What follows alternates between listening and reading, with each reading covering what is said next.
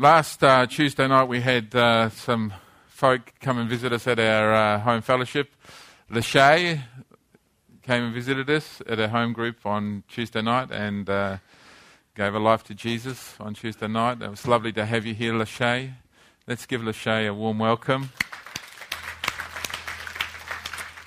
Tennille was there again. Tennille is this lady here. Wave, Tennille. This is Tennille. Rededicated her life to the Lord. Lachey, what's this little fella's name? Abu. Abu.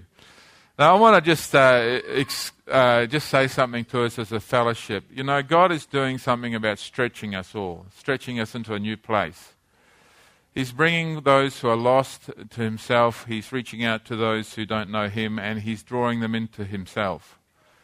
And as growth is always uncomfortable, we're going to go through an uncomfortable time here, folk, in terms of what's it going to mean for us? What's it going to mean for us as a fellowship? What's it going to mean for us individually? How are we going to handle this? How are we going to handle a growth that comes as God brings new folk into himself? As he reaches out to those who don't know him, as he draws them in. What's it going to do? What's it going to be like for us? How's it going to be for us? I want you to just open your heart up to Jesus and say, Jesus, whatever you're going to do, I just want to be part of that. And I want to flow with you. I don't want to be sitting here in my little church saying it's not comfortable in my little church. I don't like what you're doing. I want to be on the edge with you, Jesus. You take me where you want to take me. You take me where you want me to go. You make me willing to do what you want to do so that we can see souls saved. Amen? And the most important thing that we have here is not how we feel when we gather together. It's how Jesus feels about those who are coming to him. You know, we're told in the scriptures that when one soul repents, there's a party in heaven. There's a celebration going on. And I'm thrilled that God has seen fit to open the doors of our fellowship and draw in those who don't know him. I've sat in churches for years and years and years and seen no one come to Jesus, you know. Oh, that we get to a place where he'll open the floodgates and pour out his blessing upon us, and we'll see many young people come to Jesus, people who are lost, people who don't know Jesus, people who are broken, you know, people who are really destitute, who have no founding or foundation, you know, and if it means we're going to have little gorgeous people like this walking around because they're in our congregation, well then let's just have them in our congregation. Bring some lollies in your bag and feed them lollies.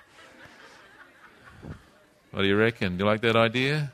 I like that idea. I got lollies in my bag. Guess why I have lollies in my bag? Because I was told to put some in there. Yeah. So I just want you to allow God to move in your heart with a heart of grace and a heart of generosity. If we move with the Holy Spirit, and if we are willing to move with the Holy Spirit, you know what the Holy Spirit will do? He will do something that you can't even imagine. He'll blow this place a whole apart, and you'll see souls come into him over and over again. And God will bring us and take us and do an amazing work. All you have to do is be willing. Are you willing? Are you willing to go that place? Are you willing to go to that place of uncomfortableness where you stretch you out of your little nest and say, you know, you're going to do something better and greater. Your whole purpose is for the kingdom of God. Glory to Jesus, amen. Now, you remember January of this year, I preached a sermon on rebuilding the foundations. And all year, what we've been doing is talking about rebuilding those foundations. So all this year, we've been looking at different aspects of the Christian worldview, and we've been talking about what it is to be Christian and what Christians really believe, what Christians really think. Now, everybody's got a personal worldview. What's a personal worldview? A personal worldview is the way we see things, the certain things that we see.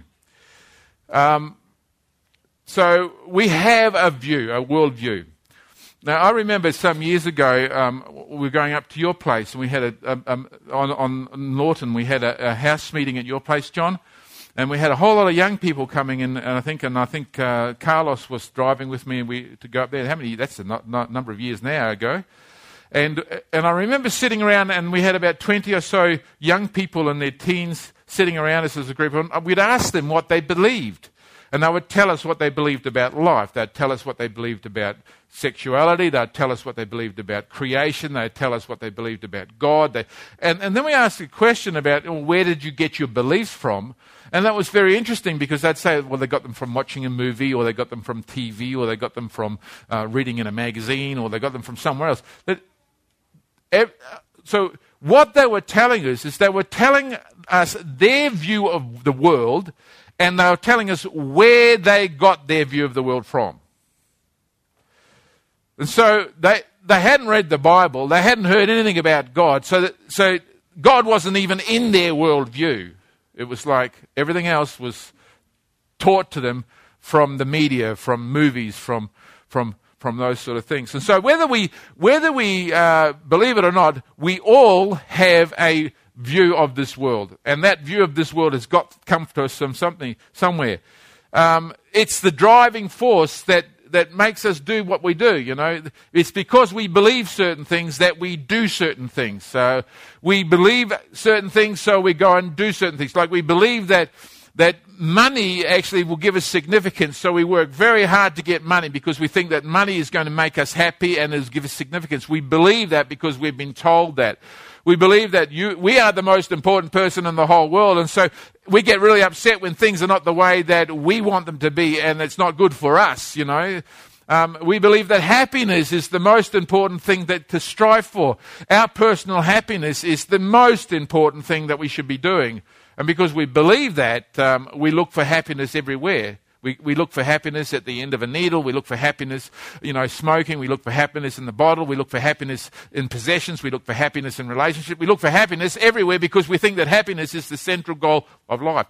That's the worldview. That's the way we view things. We're told that is what it's all about. And that's why we do what we do. That's why we believe what we believe. It's because we have a worldview. So we started talking about the problem of the Christian worldview. Last year, this is a cathedral in the town where I was born, a city I was born in Christchurch, New Zealand. I was born in this place. As a boy, I used to look at that cathedral. I used to stand outside that cathedral and look at it. And then we had the earthquakes in Christchurch just this year, was it? Or last year? Last year we had the earthquakes, and that cathedral fell down. It just fell apart. It's built on stone, and when the earthquake shook, all the stones fell out, and they fell over. And so now the cathedral is wrecked, it's ruined, and it is a symbol of what's happened to the church.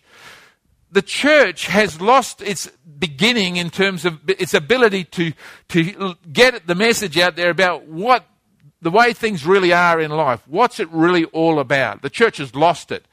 But the church is so busy trying to make everybody happy. The church is so busy trying to fulfill all your needs. It's lost the point that it should be telling you what God's view is on life as we live. How God sees things. And so what we're doing this year is we've tried to lay again a foundation for our lives so that we can see things from God's perspective. I mean, in the end of it, everything that we want is to be normal. We want things to be normal according to God's perspective. Not normal according to what I say normal is. I mean, how many different cultures have we got here?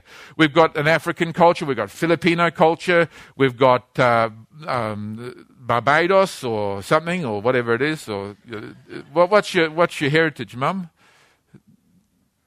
Barbados are West Indians, isn't it? West Indian culture. We have African again. We have South African. We have Indian. We have some English. We have some Scottish. We have people from all kinds of walk here in this place. We have some Colombian drug lords. Peruvian. So we've got, and I could say to all of you different people, I could say, now what's normal? And Jerome would say to me, well, normal for me is, this is what normal is. And for normal for Jerome, it's wrong for his children to call me Pastor Mark because you don't use the word Mark. You don't call me by my name because that's disrespectful. It's normal for them.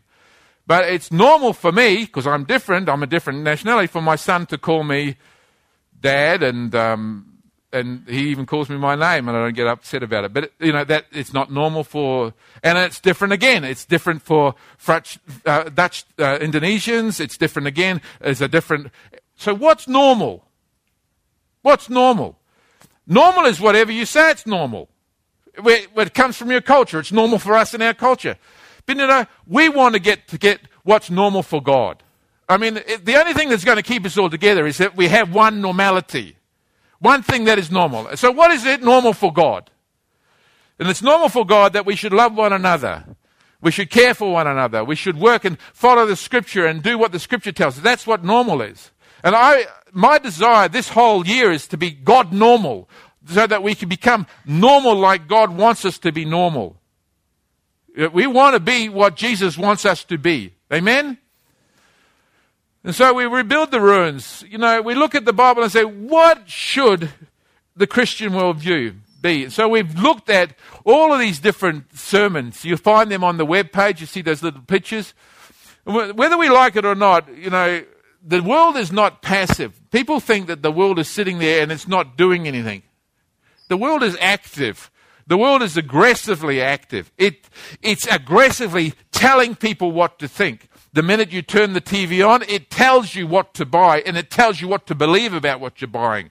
It tells you what's right and what's wrong. It tells you and defines for you all the kind of things that you haven't given a thought about. It tells you what they are. It says, this is what everybody else is saying about homosexuality. You should have that view. And people who don't have this view, and this is the view of the people who are presenting this idea, he says, well, that's just not right. And they're defining for you morality. They're defining for you what's right and wrong. They're telling you what's normal. And you don't get a say in that. You just listen to it. They're just pumping it out. You might get to some new, nice music that's coming on the radio, and you listen to it. It's got a nice little tune to it, and then you listen to the words, and the words might be telling you to take drugs. They may be telling you to have immoral sex. They may be telling you to rebel against your parents. They may be telling you to pursue all kinds of wrong things. But because the singer is kind of trendy, and she's got lots of money, and she's lots of wealth, we just agree with it, and we just listen to it, and we just go along with it, So the world is not passive. It's not sitting there quietly saying, oh, well, we won't talk to them. The world is actually saying, screaming in your face, this is what you should believe. This is what it's all about. And no one's saying anything against it. We've got to recognize that God's made a very clear statement about what the world is all about, how it is. We look at, say, for instance, take one of these ideas, for instance, biology, God's biology. We go to the world says, you know what? There is no God. So we start off from the argument that there is no God. They refuse the idea of God, so there is no God. That means we must all be material people. As in, we are just tangible. There is no spirit. I don't know what's looking out of my eyes when I look into the mirror. I don't know what that life force inside of me is if it's not a spirit. I am a spirit. On the inside, I'm spirit. But there is no spirit. The world says there's no spirit. We're all material. It's just a fluke. We just happen to evolve. And that's what the world tells us, and we just go along with that, or some people just go along with it. So you stand and talk to some people and say, I'm an atheist. There is no God. I'm an atheist. There is no God. Everything is just material. I can do whatever I want. It's a convenient truth having no God, because if you can take God away, you can take morals away, because God is morally good. He's absolutely right, and he knows what's right and wrong. And if you can remove God, you can remove morality. And if you can remove morality, you can do whatever you like. They say, God says in his word, the 6th commandment is that you should not kill. The 7th commandment says you should not commit adultery. Well, if you can remove God, you can remove the 6th commandment, and you can remove the 7th commandment. That means you can sleep with whoever you want, and if you want to, you can kill people if you want to. It doesn't really matter. Because you remove God, you remove morality. So it's a convenient truth, isn't it? It's a convenient truth to remove God, because it means that we can do whatever we want. We become the center of the whole universe. So we went through last year and we looked at all of these, or this year, we looked at all of those sermons and how God tells us how things are. I'm not going to go through it. One of the reasons we went there, and I want you to turn into your Bibles. If anybody not got a Bible here who'd like to own a Bible that doesn't have an English Bible, who doesn't have an English Bible would like to own a Bible? Have you got a Bible? There's a free Bible here. It's going. Have you got a Bible, John? You got a Bible? There you go. If you want, there's another 3 there. You need to have a Bible. You need to read the Bible. And listen, if you come from a different culture and you can't read English, it's a good place to start. Because, hey, listen, I know when you've come from a different land and you come to Australia, one of the reasons why you're here is because God has given you the opportunity to start a new life somewhere new. And one of the greatest challenges that you have when you come to this place is to integrate into Australia. Not to be a culture outside of this culture, but to become part of this culture. It doesn't mean that you stop being the culture that you came from, but you have to learn to speak English. You have to learn to understand us. As we have to understand you, you have to understand us. And take a Bible in English and practice your English at home. Amen? All right, that was an amen from Jerome. Yes. That's good. So take some time. On Tuesday night, we're trying to make Tuesday night a English night, aren't we, Jerome? We try and pray in English and read in English and understand English. It's a challenge. We're getting there. So what we've done to help you out, notice that this is not Greek here. After Isaiah, you've got this Isaiah. That's not Greek. That's Swahili. And the reason we put that up there is because there's people here who, when you look at the names of the Bibles, Matthew, Mark, Luke, John, 1 Corinthians, 2 Corinthians, and these, it has no resemblance to the Swahili Bible. So it's not, can look at that reference up there, and they can't get the reference because they don't. It doesn't look like it. Well, that looks like it, but a lot of them don't. Like Genesis starts with the letter M, and Corinthians start with the letter W. So that you're just not going to get it, are you? So we put that in there so you can have a clue, because we want to reach you with the word. Amen? It's important. So that's what that is. We go to your Bibles to Isaiah 61. I want to just read the first part of this chapter to you, Isaiah 61. So about a year ago, we looked at Isaiah 61. We looked at the work that Jesus was doing. And he actually, in the beginning of his ministry, he picked up the scroll and he read Isaiah 61. And he said, today, this is fulfilled in your ears. He says, and he read this passage about himself. He says, the Spirit of the Lord is upon me, because the Lord has anointed me to preach good tidings to the poor. He has sent me to heal the brokenhearted, to proclaim liberty to the captives, to the opening of the prisons to those who are bound, to proclaim the acceptable year of the Lord and the day of vengeance of our God, and to comfort all those who mourn, to console those who mourn in Zion, and to give them beauty for ashes, the oil of joy for mourning, the garment of praise for the spirit of heaviness, that they may be called trees of righteousness, the planting of the Lord, that he may be glorified. That's the verses just preceding that.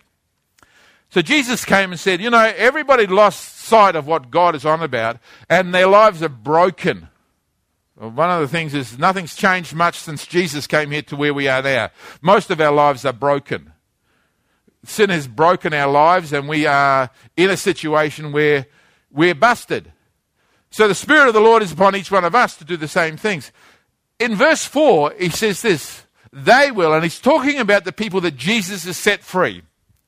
So those who have been set free from, how many people have been set free from Jesus? Put your hand up here. You know that when you die, if you were to die right now, you'd go to be with Jesus. You put your hand up there if you've got that confidence. Jesus saved you. You might not be very old in the Lord, but listen, you've been set free from sin, and you've been set free from the punishment that's coming. There's no gates of hell with their mouth open wide, ready to swallow you up. If you love Jesus, Jesus loves you. And if you're following Jesus and obedient to Jesus, you'll walk with Jesus from the time you walk here and you'll walk into eternity with Jesus. That's just, you've been set free. And he says those people, that's the ones he's talking about, they will rebuild the ancient ruins and restore the places long devastated. They will renew the ruined cities that have been devastated for generations. Now, one of the things that Jesus is actually saying is that we are going to build a city.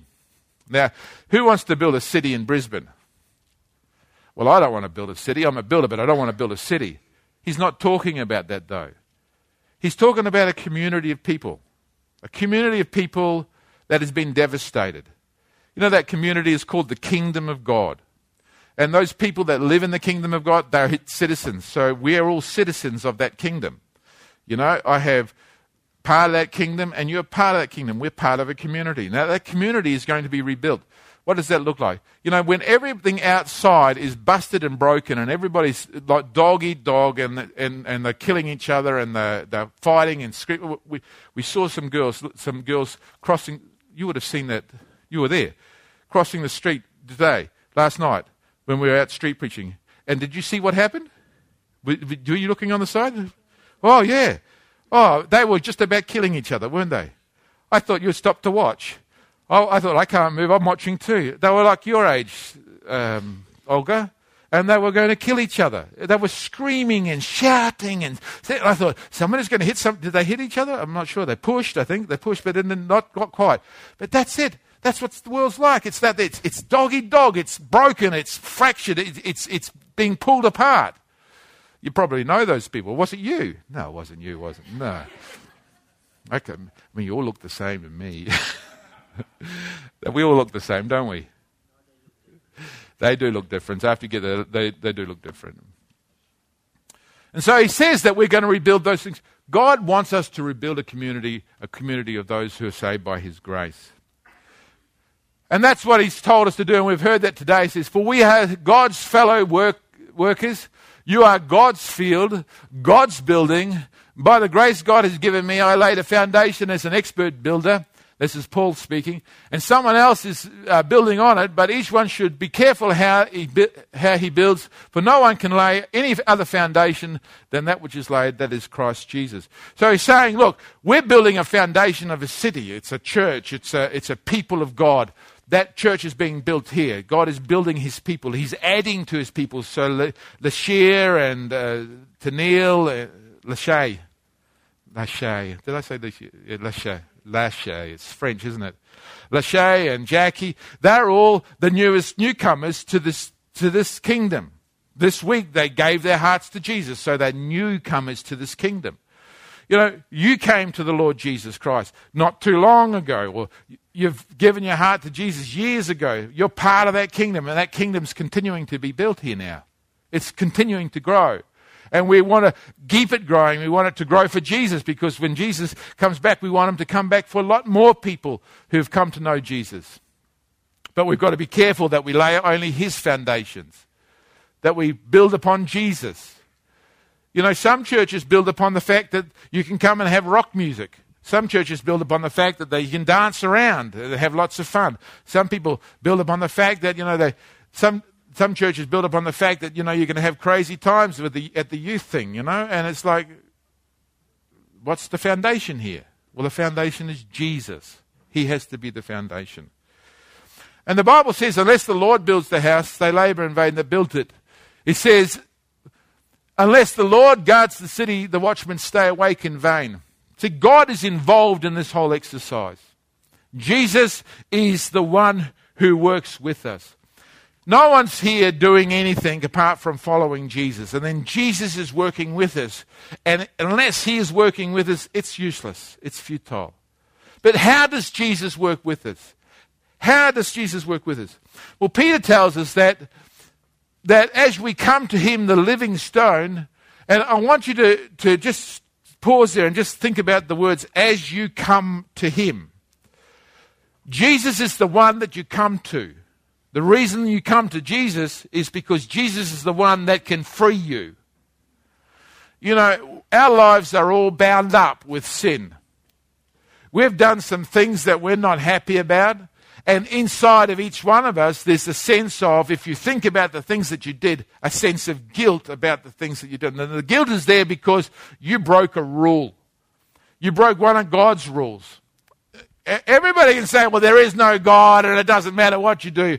But inside of you, there's the sense that there's a rule. And when you break the rule, when you tell a lie, when you do something that is against God's law, it registers on the inside, and you know on the inside there's a broken rule. Guilt is there on the inside. You're broken now.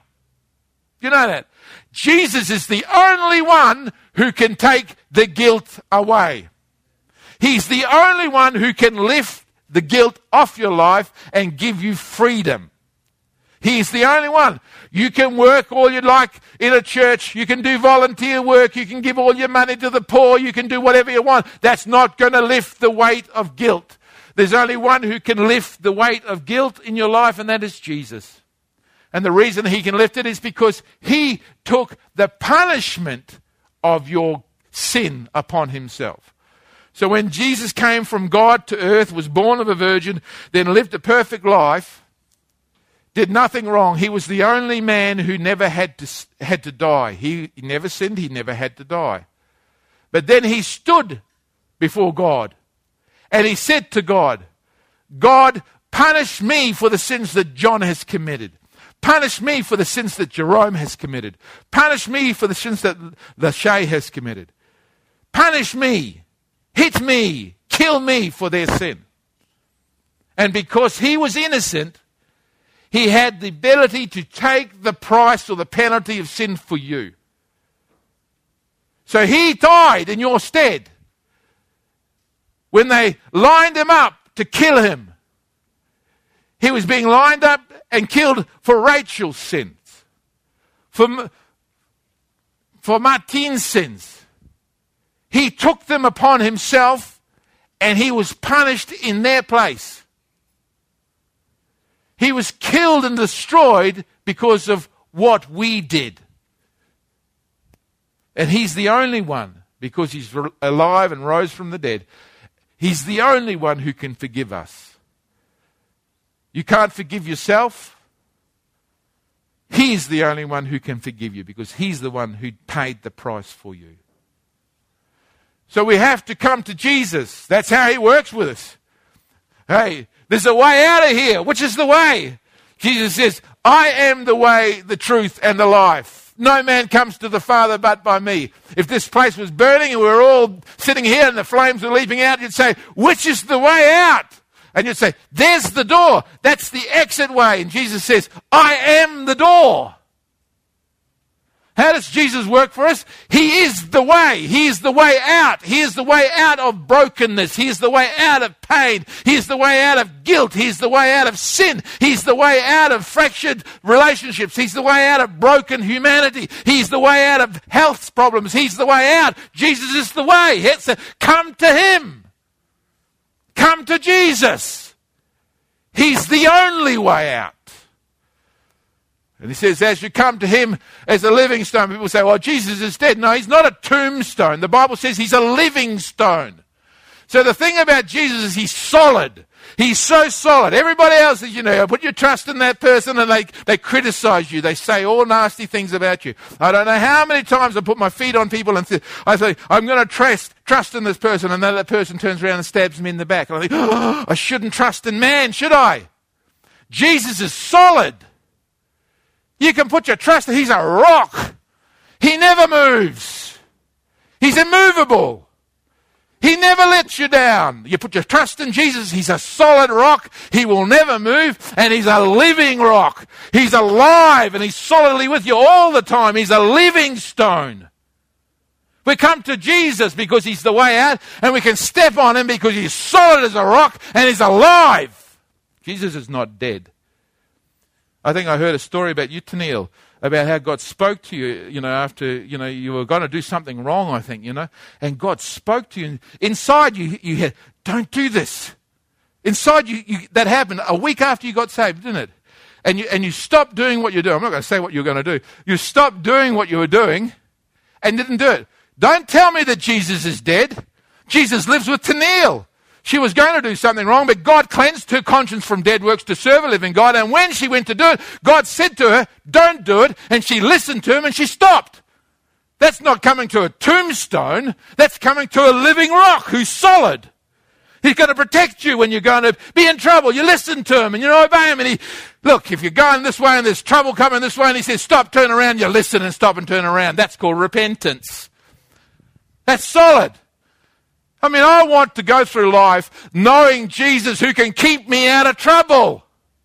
Because it's broken out there. It's a desperate state out there. And the devil's got plenty of traps for a man to fall into. I want to be safe. I want to be secure. I want to be in a place where I'm not going to fall over.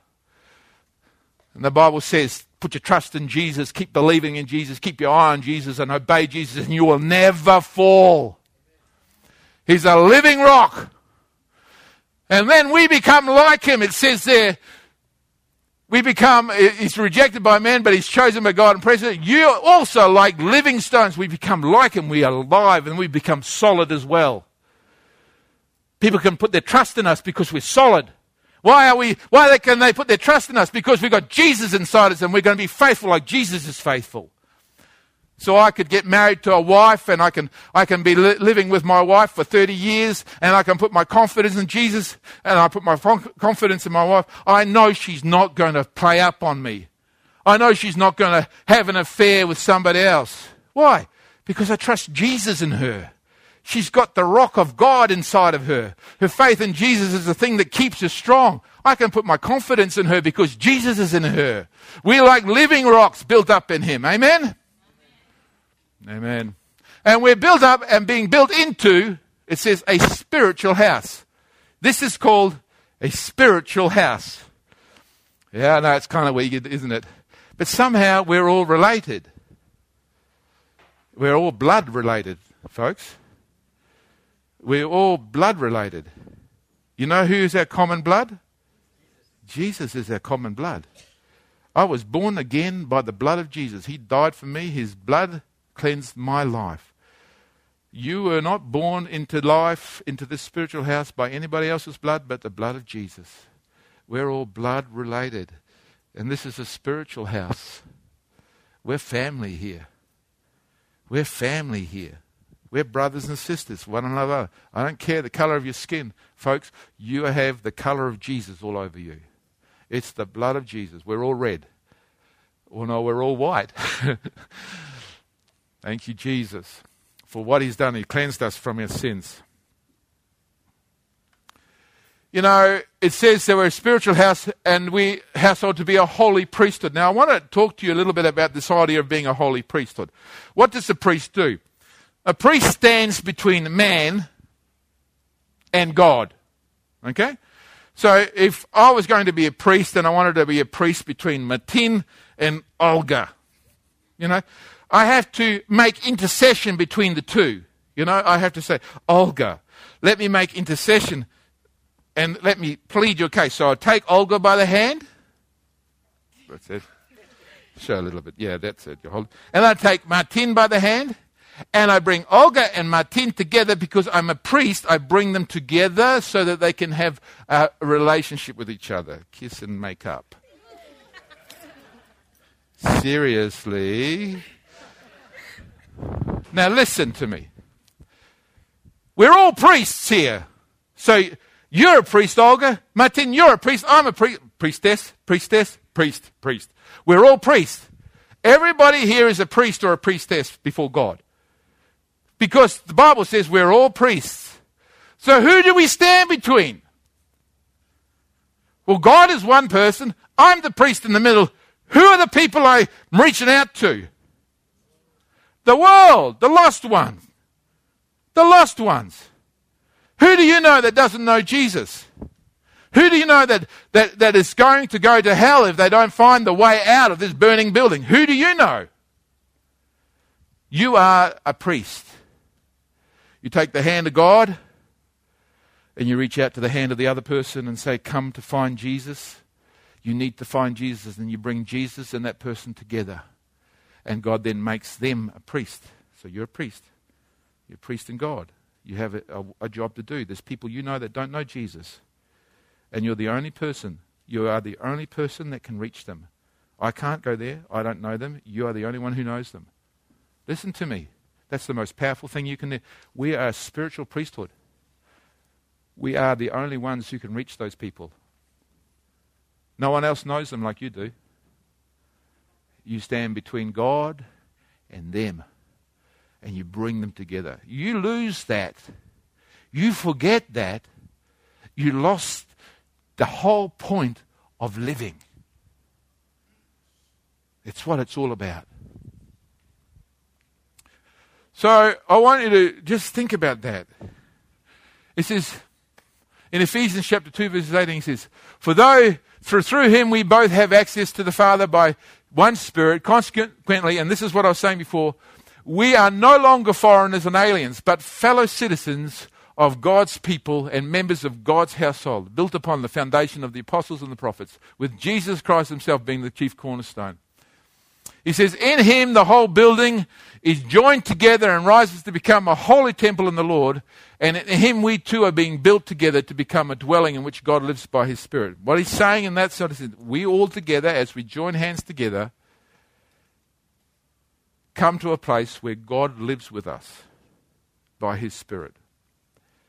So as we come together, as we sit here, God comes and sits here with us, and he is here by his Spirit with us. And so when we're praying for one another at the front, God is walking in amongst us, and he's praying and ministering and healing those around us. As you're sitting here now, God sits with you, beside you, he sits in you, and he speaks to you. He speaks to you where I can't speak. He speaks to your conscience. He speaks to your heart. He lets you know what he's saying to you. So that as I speak, inside of you, there begins to burn a conviction. The conviction is something like this. You know, I want you to work for me.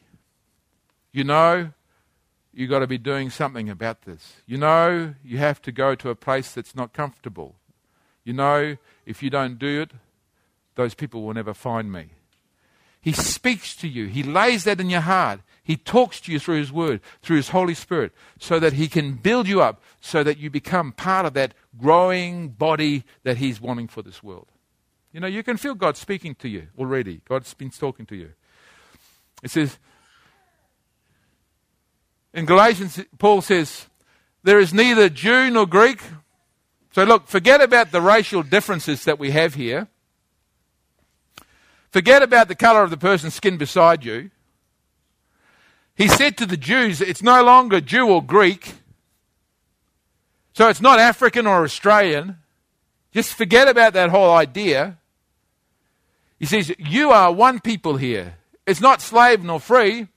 So there's no status here. It's not the person who's employed and the employer, like there's a distinguishing factor. You know, one's an employee and the other's an employer, you know. Well, I'm not like this man because he's an employer. I'm just an employee, you know. If I was smart enough, I could be an employer. All the employers get lots of money. The employees work for the boss, you know.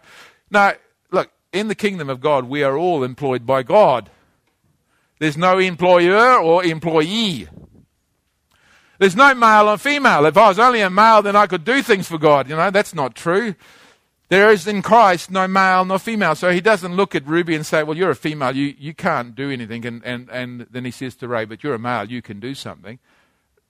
That's not what the word says. He says there's no male nor female in Christ. He looks at you and he says, you're people, his people. There's no distinguishing factor in gender here. And he says, you're all one in Christ Jesus. That's who we are. We are one together. Now, we have an opportunity today to just celebrate that unity. Today is our love feast. It's a feast for the body of Christ, where the body of Christ comes together, where the body of Christ celebrates their common unity. And their common unity is Jesus, what Jesus did.